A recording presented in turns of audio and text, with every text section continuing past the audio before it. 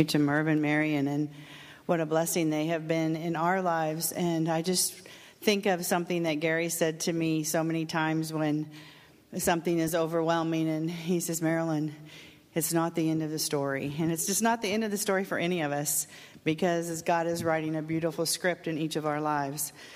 Mary and I have been asked to speak to you today about praying with women who have been sexually abused. And while we will refer to women, and these concepts can be used with anyone, it's just that we would usually be praying with a woman. So they can be used for not only sexual abuse, but any kind of abuse, any kind of really traumatic, emotional things that happen to people. And it would be so nice if we could give you an ABC or a 1, 2, 3, that if you just do this, it will work. But there isn't such a thing. And it's just not like that. It's not real life. And in reality, the best and the most important thing that we can do for a person is to make them feel safe. And when we are going to meet with somebody, or we just come in contact with somebody that's hurting, to be able to give them a safe place. We can't put pressure on people. They have to know that they're cared about. And usually sexual abuse is not the first place that you want to start with a person. You want to build a relationship so that they can trust you. But sometimes it happens that is where you end up first, and that is what you have to deal with. But you aren't initially looking to do that in the beginning. You're trying to understand them and their all about them, and really have a relationship. But, you can't always control that either. But as you care about them and as you listen to their story, that you want to be able to sympathize with them. You want to be able to validate their pain. That's what they need. I tell them that I want to understand them, that as that they talk about the pain in their life, that I want to care about that. And then I want to take them to Jesus. For some people, it might be the very first time they've ever talked to anybody about sexual abuse. They maybe never dared tell anyone before. And it's very important to listen without any pressure, without any judgment, without any shocking looks on your face. And there's many kinds of sexual abuse. And I usually ask the question, sometimes it's all these facts are offered to you, that's great, but sometimes not much is offered to you. And so one of the questions that I like to ask, has anyone ever touched you in an inappropriate way? Sometimes people don't associate some of the childhood incidences as sexual abuse. And sometimes if something like that is brought up, they'll say, oh, well, we played around as kids, but that doesn't bother me. Or I don't think that's any big deal. And I just respond, well, that's okay. But since something came to your mind, maybe later when we are praying, we could just ask Jesus if that had any effect upon you. And then I also ask questions like, did you ever tell anyone? And the answers that they will give when you ask that will give you a lot of insight into what's going on inside. They might say, well, no, I didn't tell anybody. I was too scared to tell. They might say, well, I wanted to, but I knew nobody would believe me. They might say, yes, I told, but nothing happened. And if you tell and nothing happens, what's the message? It doesn't matter.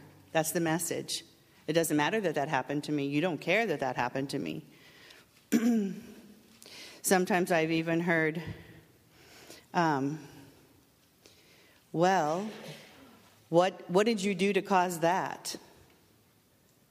And I just want to make a huge point here right now, is that there is nothing that a woman or a man, anyone, could ever do to justify sexual abuse. There's nothing that they could ever do that would cause someone to say you deserve that. There's nothing that could happen that would make us deserve that. But when someone's told that, the message that goes inside says, you're not important, you're not worth much, and you do deserve it. And that's why many people keep these things a secret. But as they listen, and as I listen, as they talk to me, when I listen and I tell them even that there's nothing you could have ever done to deserve that, what I'm doing is I'm validating that woman. I'm sympathizing with her. I'm letting her know that I care about what happened to her. And these answers that they give are very eye-opening to us, and they help us to understand the trauma. We also can see the things that can happen when they're told things like that. Then they carry blame, they carry false guilt, they carry shame, and they believe lies about themselves. A prayer for that might sound something like this. Jesus, when I was 6 years old and that neighbor boy whispered those things in my ear, what was going on in my heart? What was I feeling, Lord, when he touched me? Did that damage me, Lord? What effect did that have on me? Could you draw me a picture, Lord, of how that damaged my heart? And most of the time, whether they realize it or not, there's still pain inside of them. There's still effect. And some of the answers might be yes. Yes, I felt scared. I felt guilty. I felt confused. I'm embarrassed. All these words can come tumbling out of them. And we would just go on. Lord, why did my little girl's heart feel so guilty? And she might say, because it's my fault. Or I'm bad. Many times I've heard those words. I'm bad. And when a little girl has been abused, she's not bad. Something was stolen from her. And so we ask, Lord, is that true? Was that my fault? Or is that a lie my heart believes? Jesus will tell her it's a lie. Jesus will come to her heart and let her know that she's been told a lie. And sometimes one lie leads to another. If you feel like it's my fault, if you feel like you're bad, then the next lie that can get tacked on is, well, nobody ever would want me. You see how lies just keep growing. As we believe one lie, then we can believe another one. And so we take the lies to Jesus. And it sounds like this: Lord, all my life I've carried this lie, that I'm bad, or that it was my fault that this happened. It's had an effect on me. It's too heavy for me, Jesus. Would you take it from me and all the pain that goes with that lie? I just want your truth, Lord. What is your truth? And let Jesus start speaking truth and then start giving some of that pain. We ask, Lord, what are the words that might describe the effect that that lie has had on me? Well, I feel dirty and I feel bad and I'm ashamed and I felt violated and scared and embarrassed and confused, and fear and all kinds of things come inside and start to grow inside when we don't know what to do with all those emotions. There's always a lot of fear and a lot of confusion in childhood abuse, because the things that a child sees, the things that a child hears, the things that happen to them, that they experience, God never meant for them to see them or hear them or experience them. And they don't know what to do with it. They don't know how to process it. They're just children. And so they end up feeling very confused and very scared and all mixed up inside. It's like they get plugged in backwards. And then the enemy has a heyday with that, with all their thoughts. And so I like to ask this question in prayer. How did it make your heart feel, Jesus, when this happened to me? And it's amazing to see what happens when a person sees God's heart for them. When they begin to see that God understands them, that he knows how they felt, and that he's hurt because they're hurt. And I think every time we've asked this question, the person didn't realize the depth of how much Jesus cared about them and how much he loved them. And it starts to change them inside. And they say things like, I didn't know you loved me so much, Jesus. I didn't know you were crying. I didn't know you were hurt. I didn't know you were angry that he did that to me. And when they see God's heart for them, it changes things inside. And it makes their heart softer. It makes them more ready to dump the pain when they see that Jesus has compassion for them, that he's sorry that they went through that they can give that pain to him. And we begin to ask, who am I, Lord? Who did you create me to be? What do you want to whisper to me today, Jesus? What's your truth? And as Jesus tells them the truth about how he cares for them and what they mean to him, then their heart begins to rise up and they begin to believe that they are worth something and that they do have value. And as we ask Jesus to take the pain and speak peace to that pain, they can wash a little girl's heart clean. And sometimes we say, Jesus, show me what you're doing with my heart. You know, little girls have been in bubble bath and dressed in white, and beautiful pictures that's just very personal for them, that makes them know that Jesus has come in and cleansed that from them. And after resolving some of that pain, then there's another question. And then we can go to forgiveness. Lord, have I ever forgiven that person for sexually abusing me? And many times, if it's childhood abuse that they didn't quite know that was abuse, then they haven't even thought about forgiveness. And many times people who don't want to think about any of it, whether it was a little or a lot, and have stuffed it down, they have never forgiven because they never go there. I'm not going there. But when they get some healing, they are much more open to forgiving. And it's amazing how their hearts will change and the way they think about themselves will change. I don't think my microphone. Get it right there. No. Yeah. We eat. No? Is it on? Am I on? No. Yeah, there you go. We each have some examples that we're going to share during this time that will illustrate how we prayed through with individuals who were sexually abused. But before we do that, I have a list, and I think you got the list, of some things we wish we'd known before we encountered our first client who was sexually abused. And they're not in any special order, but I just want to elaborate on some of these. You may encounter someone who's been severely damaged, and you might not realize the extent of that damage at first, because not everybody's going to tell you everything when you first meet them. But as you go along and you find out that there's severe damage there, there's been severe abuse, you have to realize that working with them is going to mean a long-term commitment, because a person like that, you can't just pray with them a couple of times and everything is fine. They have repressed a lot of memories.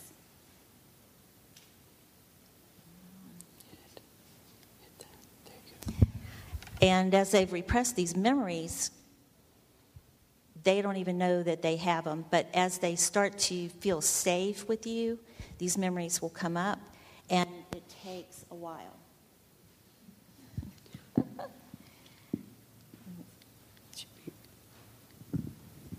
Maybe I have a battery problem. Oh, it's just switch. Okay.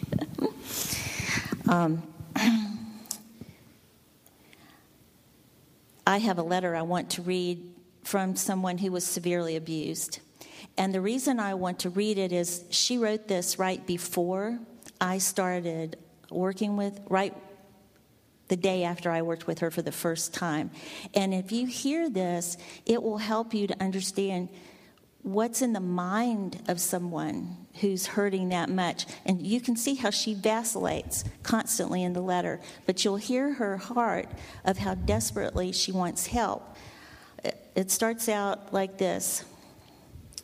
I feel like we made progress yesterday. We had met once. I know that it was slow, and I'm sorry. I know we have a ways to go yet because I'm still at the intellectual state, meaning I know you care and you showed you cared, but I'm blocking you and I know it. Perhaps it is for the following request that I'm going to ask. We were actually at a training out in Colorado Springs, and during the middle of this, when John was counseling somebody up front, it touched this girl's pain and she ran out, and I went after her. And I started, the next day, I started to get with her. So this is why she keeps referring to this time limit in this letter. I know as the week goes further along, you're only going to get busier. And so I do not want to be selfish, but I so have a favor to ask. The little girl is peeking out. She wants to come out and be who she really is, but is scared to death. So many times when she has come out and shown the true person, people shut her off, tell her to get a grip and move on, turn their back, and then she puts this in all capital letters, don't have enough time anymore. That scares this little girl because it happens so many times. This little girl wants to trust you and believe you are here for her. But this little girl is very sensitive if she feels you become too busy. She does not want to be a burden to anyone, so will not say a word, but will sneak back into her closet. And she is afraid that she will lock it so tight that not even she will be able to get out, and she will eventually suffocate. But that is okay because at least she is safe. So, all that to say, please, please lead me to freedom this week. See the vacillation? I am scared to go by myself because it's too dark and scary. I may shy away, but it's not because I don't want help. It is even more an indication that I need you. No one has cared enough to take me by the hand and lead me through the hallway to a lighted room. They have always left me just outside the closet door. I know that the room on the other side has freedom and light, but the hallway has too many skeletons to go by for me to think of going there alone. Sometimes you will have to hold me close because skeletons have huge, ugly faces, and they will terrify me. But if you are there, I know it will be okay.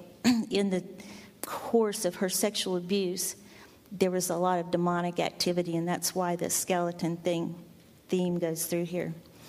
Are you willing to take me by the hand and lead me out? I do not want to be selfish, but it feels like this is the last chance that I will trust anyone. My mom stands at the other end yelling, "What do I do with these skeletons? Clean them or throw them away?" Her mother was in denial about what had happened to her. She called me last night asking what she should do in her situation. Should she leave the man or stay with him? I want to say, you are suffocating me. I'm scared. Don't leave me here in the dark, in this damp, cold closet like everyone else has done. I don't ask that you forever hold my hand or I have to depend on you as a counselor. I just need someone to lead me through the hallway, and then I will be safe and in a lighted room. But one thing I ask, if you cannot take me all the way because you do not have time, please, I do not want to even try to get out of the closet. I would rather die in there than be half exposed again and be scared to death by these ugly skeletons. My door gives me protection where I can survive a little longer, and rejection or lack of time will only ruin my possibilities to escape. If you have the time and energy, because I know it takes a lot out of one, let me know. Or if not, let's not get together. Let's not even try to get together. Believe me, if there are more important things in your life right now, I will understand. Desperate and scared. She signs her name, and then she says, again, please tell me if you can't go all the way. I will not have a problem. But that is so, I must close down right now. When I started this years ago, I had 4 people promise to stay by me. Then all, for different reasons, didn't. I can't risk facing this by myself again. It's so painful. She was on the verge of a total breakdown when I met her. We spent several years off and on working. Today, she's free, and she actually counsels other women who have been sexually abused. She had gone to a therapist who specialized in sexual abuse, and that therapist told her that maybe in 10 years' time of constant therapy that she might start to come out of this. But God has done such a miracle in her life that she can counsel people with her same pain. You can't explain that other than a miracle. So number 2, if a person calls and they're struggling and you can't talk with them right then set a definite time that when you can get back, so that, because you saw her mindset. It's hard for a person to trust. Number 3, use we prayers when necessary. And Marilyn is going to go into detail about we prayers. But the reason you might have to do that is because a lot of sexual abuse victims feel too dirty to talk to Jesus themselves. They believe a lie that they're too dirty and that Jesus doesn't want to hear from them. And they have a lot of shame. So if you can come alongside and you speak for them to Jesus, they can accept that. I had a woman who was so damaged that she couldn't even speak. She couldn't talk to me. All she did was keep her head down in her lap. And I spent hours with her, did hours of we prayers. And I've never seen a person who could not talk at all. And she could not. If you get somebody like that, have them write out what they're feeling. And that will help you know how to pray. Because this woman could not talk. The other important thing to remember is don't pressure. Some people, when they see somebody who has a problem, they might, out of their own drivenness, decide to make that person their project. I'm going to fix them. I know I can help them. I know I can fix them. And that's not a good approach to take with somebody who's been sexually abused. They have to be on their own pace. So you can't push them. A lot of times, care can come across as pressure. If you're trying to push somebody and you have somebody who really gets stuck, you have to be very, very careful in that. One of my clients told me that all of the details and all of what happened to her was too much for her to face at once. We decided to create an imaginary box. We put all of her abuse events in that imaginary box and put it on an imaginary shelf. And you might think, well, that's kind of silly, but what it does is it makes the person able to relax because she knows that you're only going to take one thing out of that box, and you're going to process that one thing. Because especially if they've had a lifetime of abuse, that can be scary if you open up that box and you pull it all out.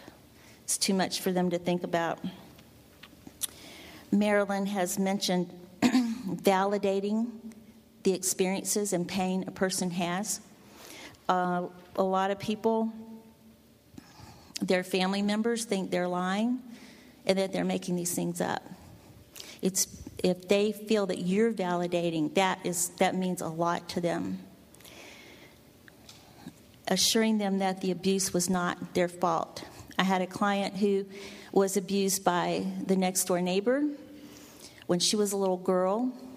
It became known, and the police came to arrest the next door neighbor, and she waited on her porch waiting for the police to come put the handcuffs on her too, because she believed the lie that she was guilty and it was all her fault, even though she was just a little child. And people keep believing that on up into their adulthood. It's appropriate to express your anger at what happened to them. Again, it's a validating thing. Your anger that she was unprotected. Nobody took care of her, and these things happened to her. Know that a lot of times you can run into strong enemy involvement. Sometimes there are sexual spirits that are attached to these abusers. And when you try to get into a prayer process, a lot of times there will be resistance. And so to be praying through that, telling the enemy, asking Jesus to send the enemy away to the place he appoints. And Marilyn mentioned, don't react with shock when you hear the details of somebody's life, because sometimes they tell you a little bit just to see what your reaction's going to be. And if you really react, then they're not going to share anymore. Surfacing a memory make them feel as if they are right back there when it happened. This woman, the one I read the letter from, the first day I got with her, she started talking, and the next thing I know, she was on the floor behind the door in a fetal position. And it was because she was right back. She was a child again. She was terrified at her father and what he was going to do to her. And it's unbelievable that they can be right at that spot. So to be prepared and to know that when these memories come up, they can be very powerful. I ended up having to get down on the floor with her and hold her on the floor and try to make her feel safe again. At times, their mind will be filled with lies so that they can't hear from the Lord. Sometimes, you talked about doing a we prayer. Sometimes the Lord will give you a picture, and you can pass it on to them of safety. And then last thing in this little summary that we're doing, as pain comes to the surface, it's possible that they may start with suicidal thoughts because the enemy will really come in a battle. It's a real spiritual battle to work with somebody who's been sexually abused.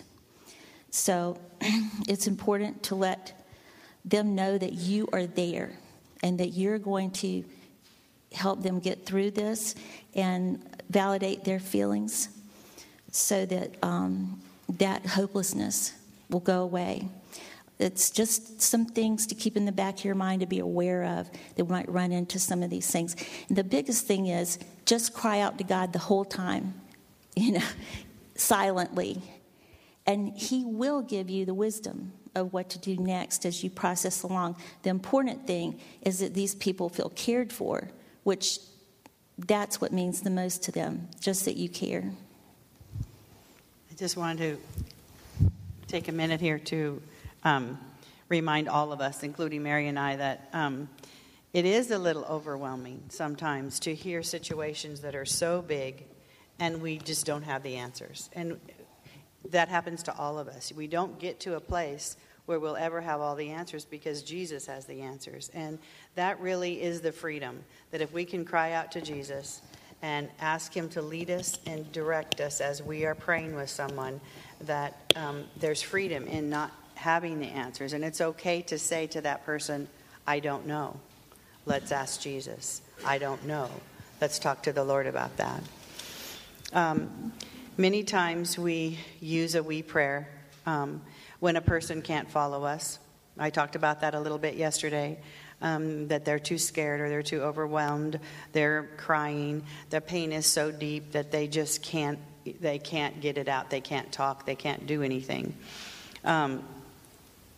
A woman came to my door one night late, and all I knew was that a friend brought her and that she was crying and that she had some memories and she was just a mess. And as I opened the door, she literally fell in my arms, and for several hours I held her on the couch. I didn't know what the problem was. I figured that there'd been some sexual abuse, but I didn't know anything. And she couldn't talk, and she couldn't tell me her story. And so I just held her, and I just began to pray softly, just a couple sentences at a time, and then I'd be quiet. But it would sound like this: Jesus, would you come? Would you help us? Could you comfort her right now? Lord Jesus, you see her heart. You know what's happening inside. You know how she's hurting. Would you come and show her that you love her? She's feeling so much pain. Could she give it to you? Jesus, would you come and put your arms around her too? Would you make her feel safe? She's so scared inside. She doesn't know what to do. Would you calm her heart? Would you tell her that you love her? And I didn't know any specifics, so I couldn't pray any, but if you know specifics, you can do the same thing, but you would just bring the pain that you know about. But after a long time, she began to calm down, and through her tears, she began to talk in just little tiny bits and pieces of what had happened to her and how she had been sexually abused. And so if I got a little bit from her, then we'd take it to Jesus in that same soft way, because all through the night she couldn't follow me in anything.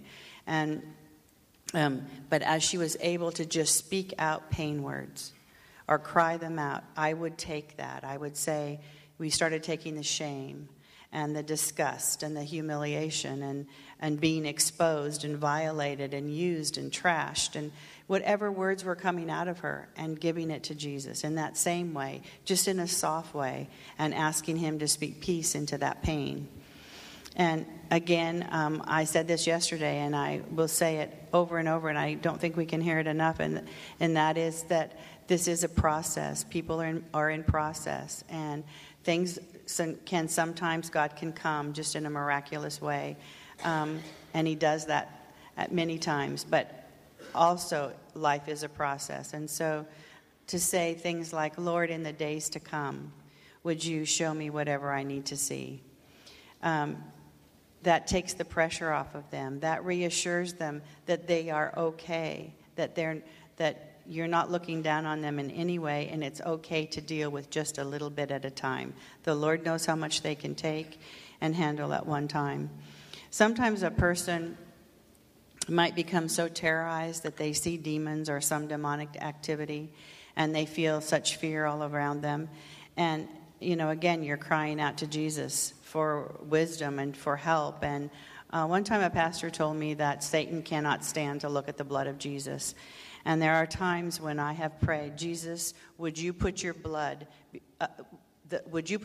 between, and I just name her name, and the enemy, so that he can't come close to her, so that she can be safe. And or I pray it out, Lord, we ask in the name of Jesus Christ that you would put your blood, the blood of the Lord Jesus Christ, the sinless one. Sometimes you just pray everything you have inside because of the demonic activity that's going on. And then they begin to calm down again. And as Mary said, call the enemy to your throne and judge him and send him to wherever you choose, or bind and gag him. There's all kinds of things. And that isn't what happens all the time. But it's kind of scary when it does happen, and it's nice to know that you can call out to Jesus. And I've come across several women that I have felt in my heart by the things that they've said that they feel, it's made me ask the question, do you think that the enemy has more power?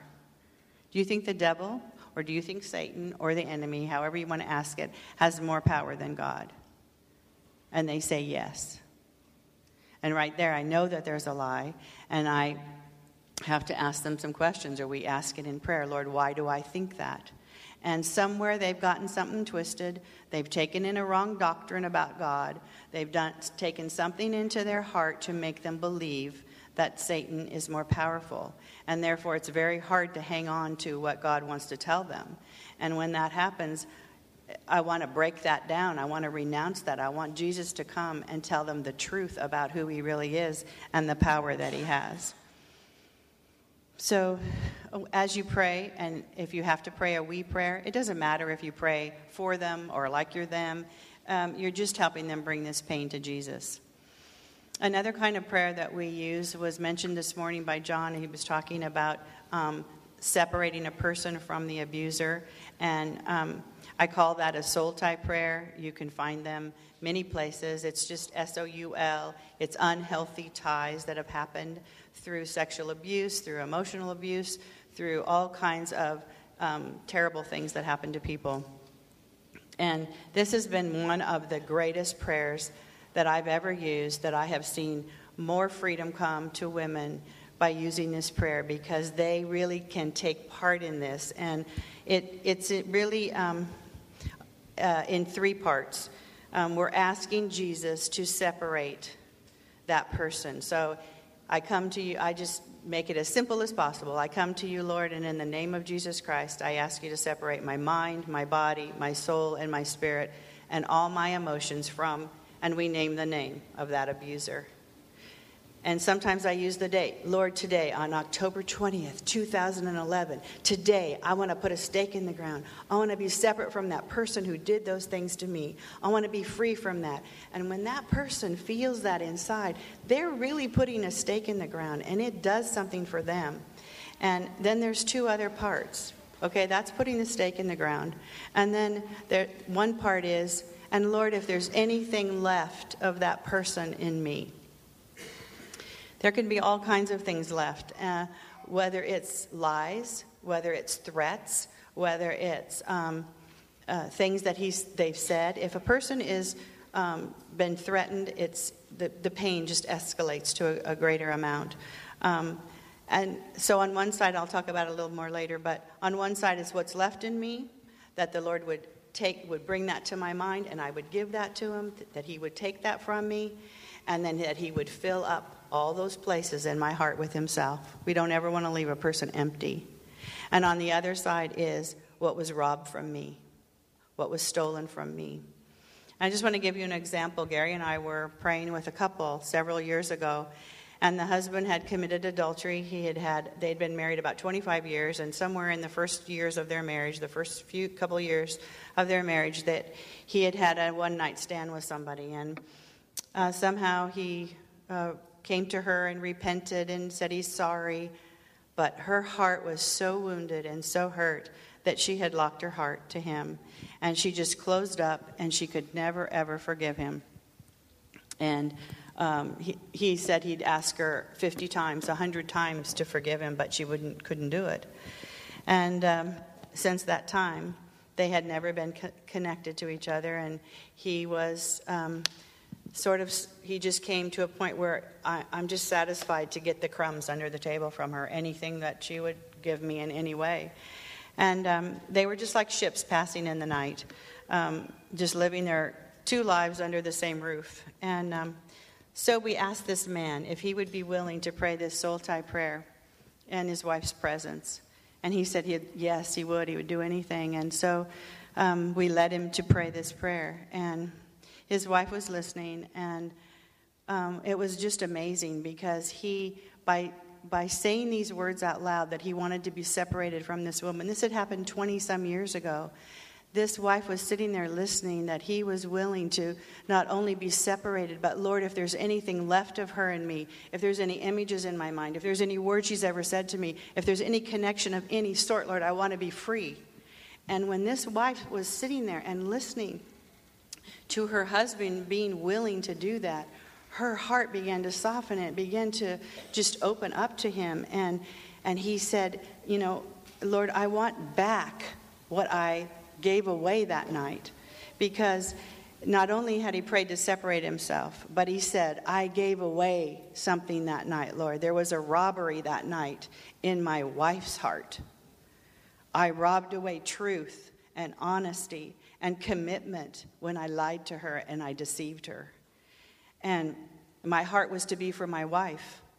And I gave a part to this woman. And Lord Jesus, could you get my heart, that part, and bring it back to me and make my heart whole so I could have a whole heart for my wife. This wife, I'm telling you, it was such an exciting night. She got excited. She went and she jumped in his lap.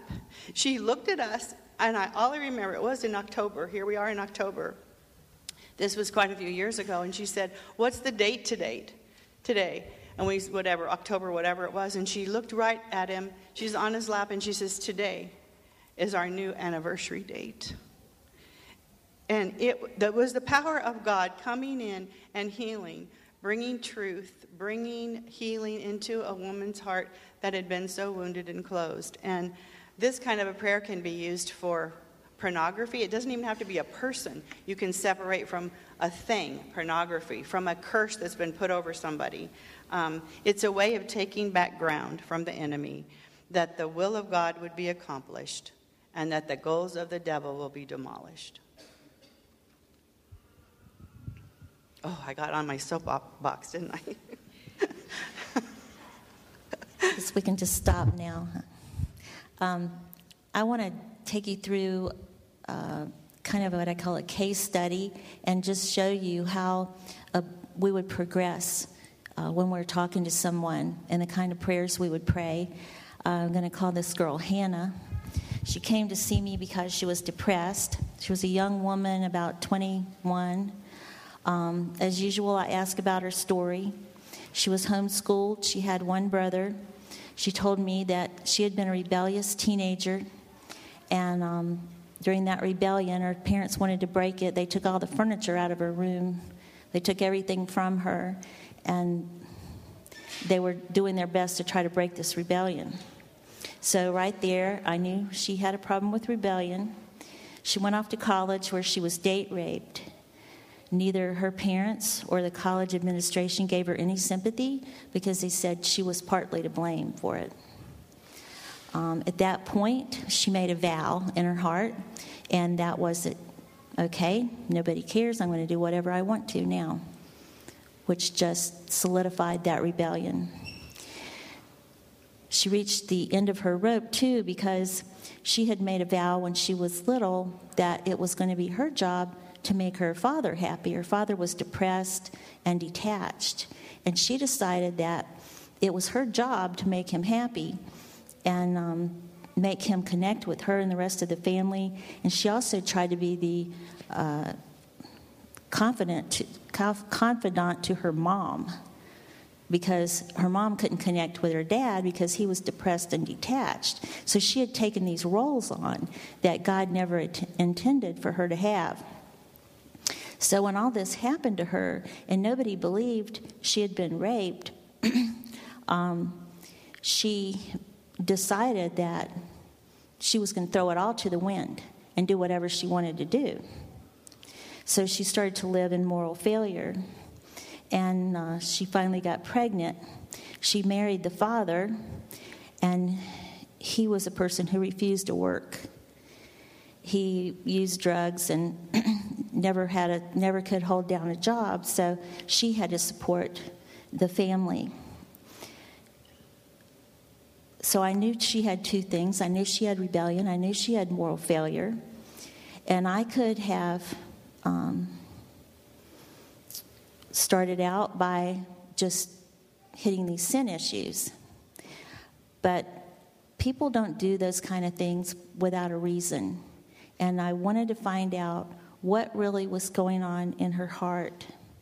So instead of addressing that rebellion or moral failure, I had her start out by asking Jesus how a little girl's heart first became locked, and to see what kind of memory Jesus would bring to her.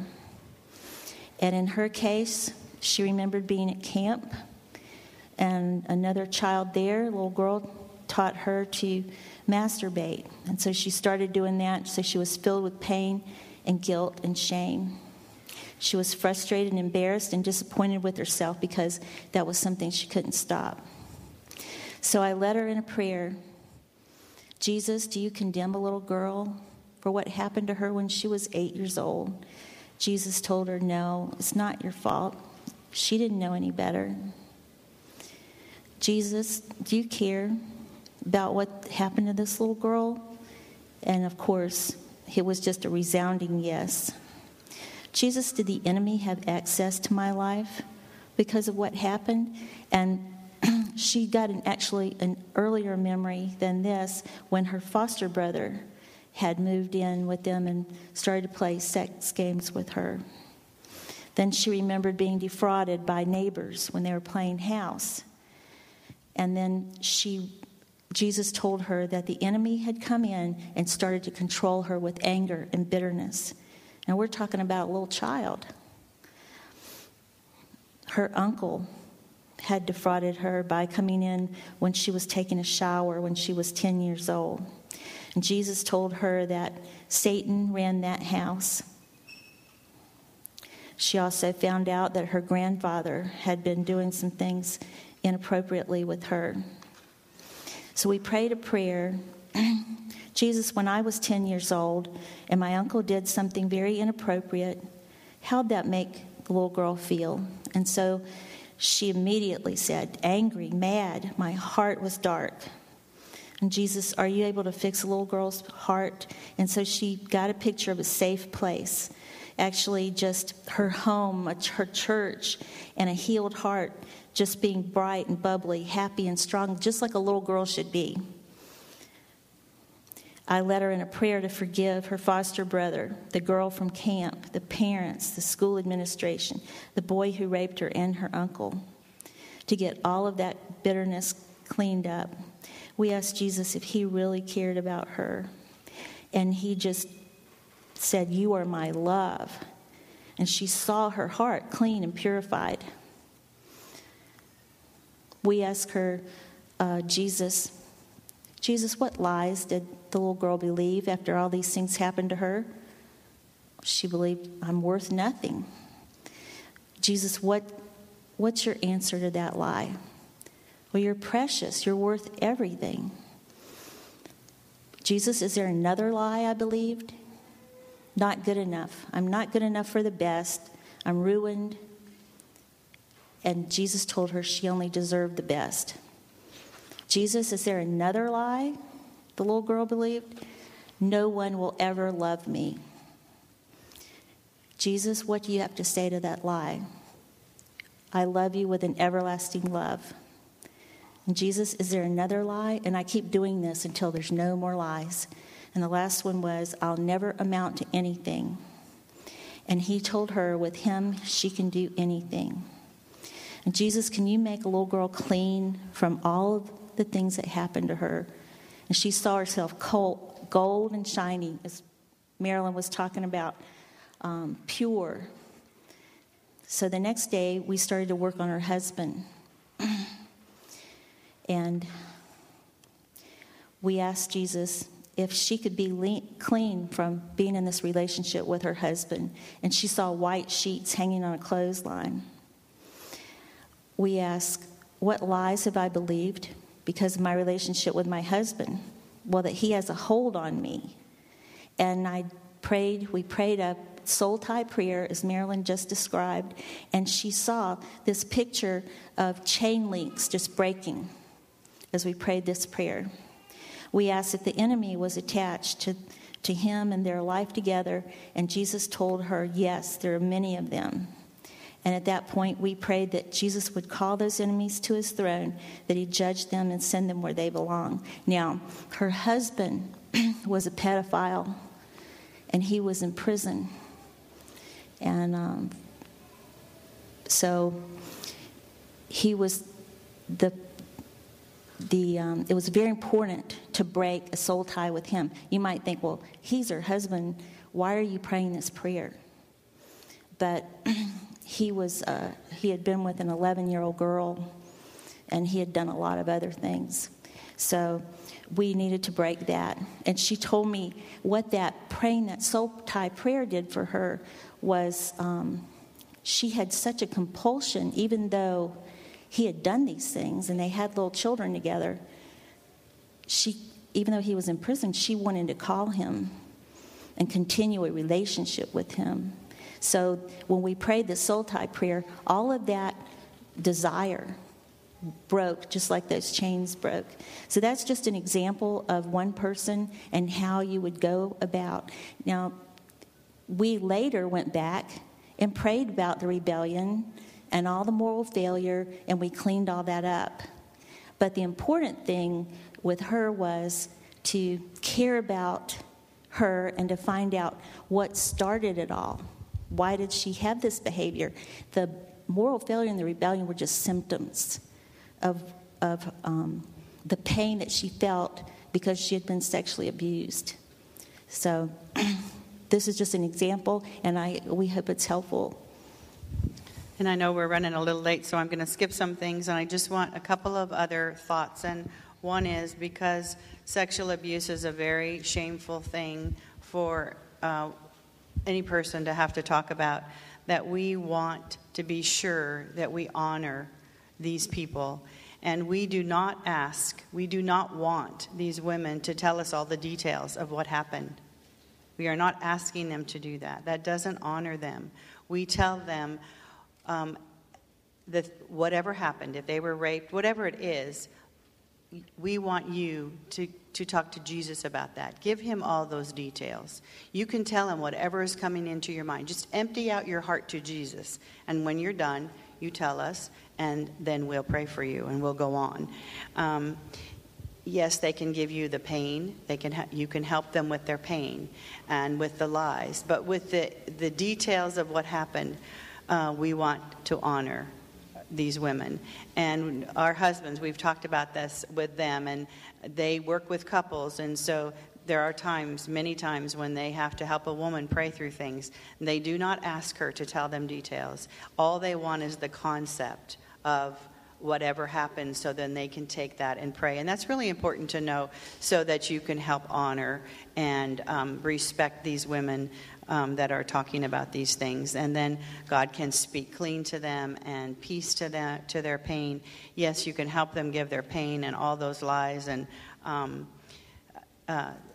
that's one concept. And the other one, before we end, that I think is maybe one of the hardest things for people to do, for women to do, is to forgive themselves. Many, many times they will say, well, I know Jesus has forgiven me. And you ask, but have you forgiven yourself? And they'll say, no, I can't.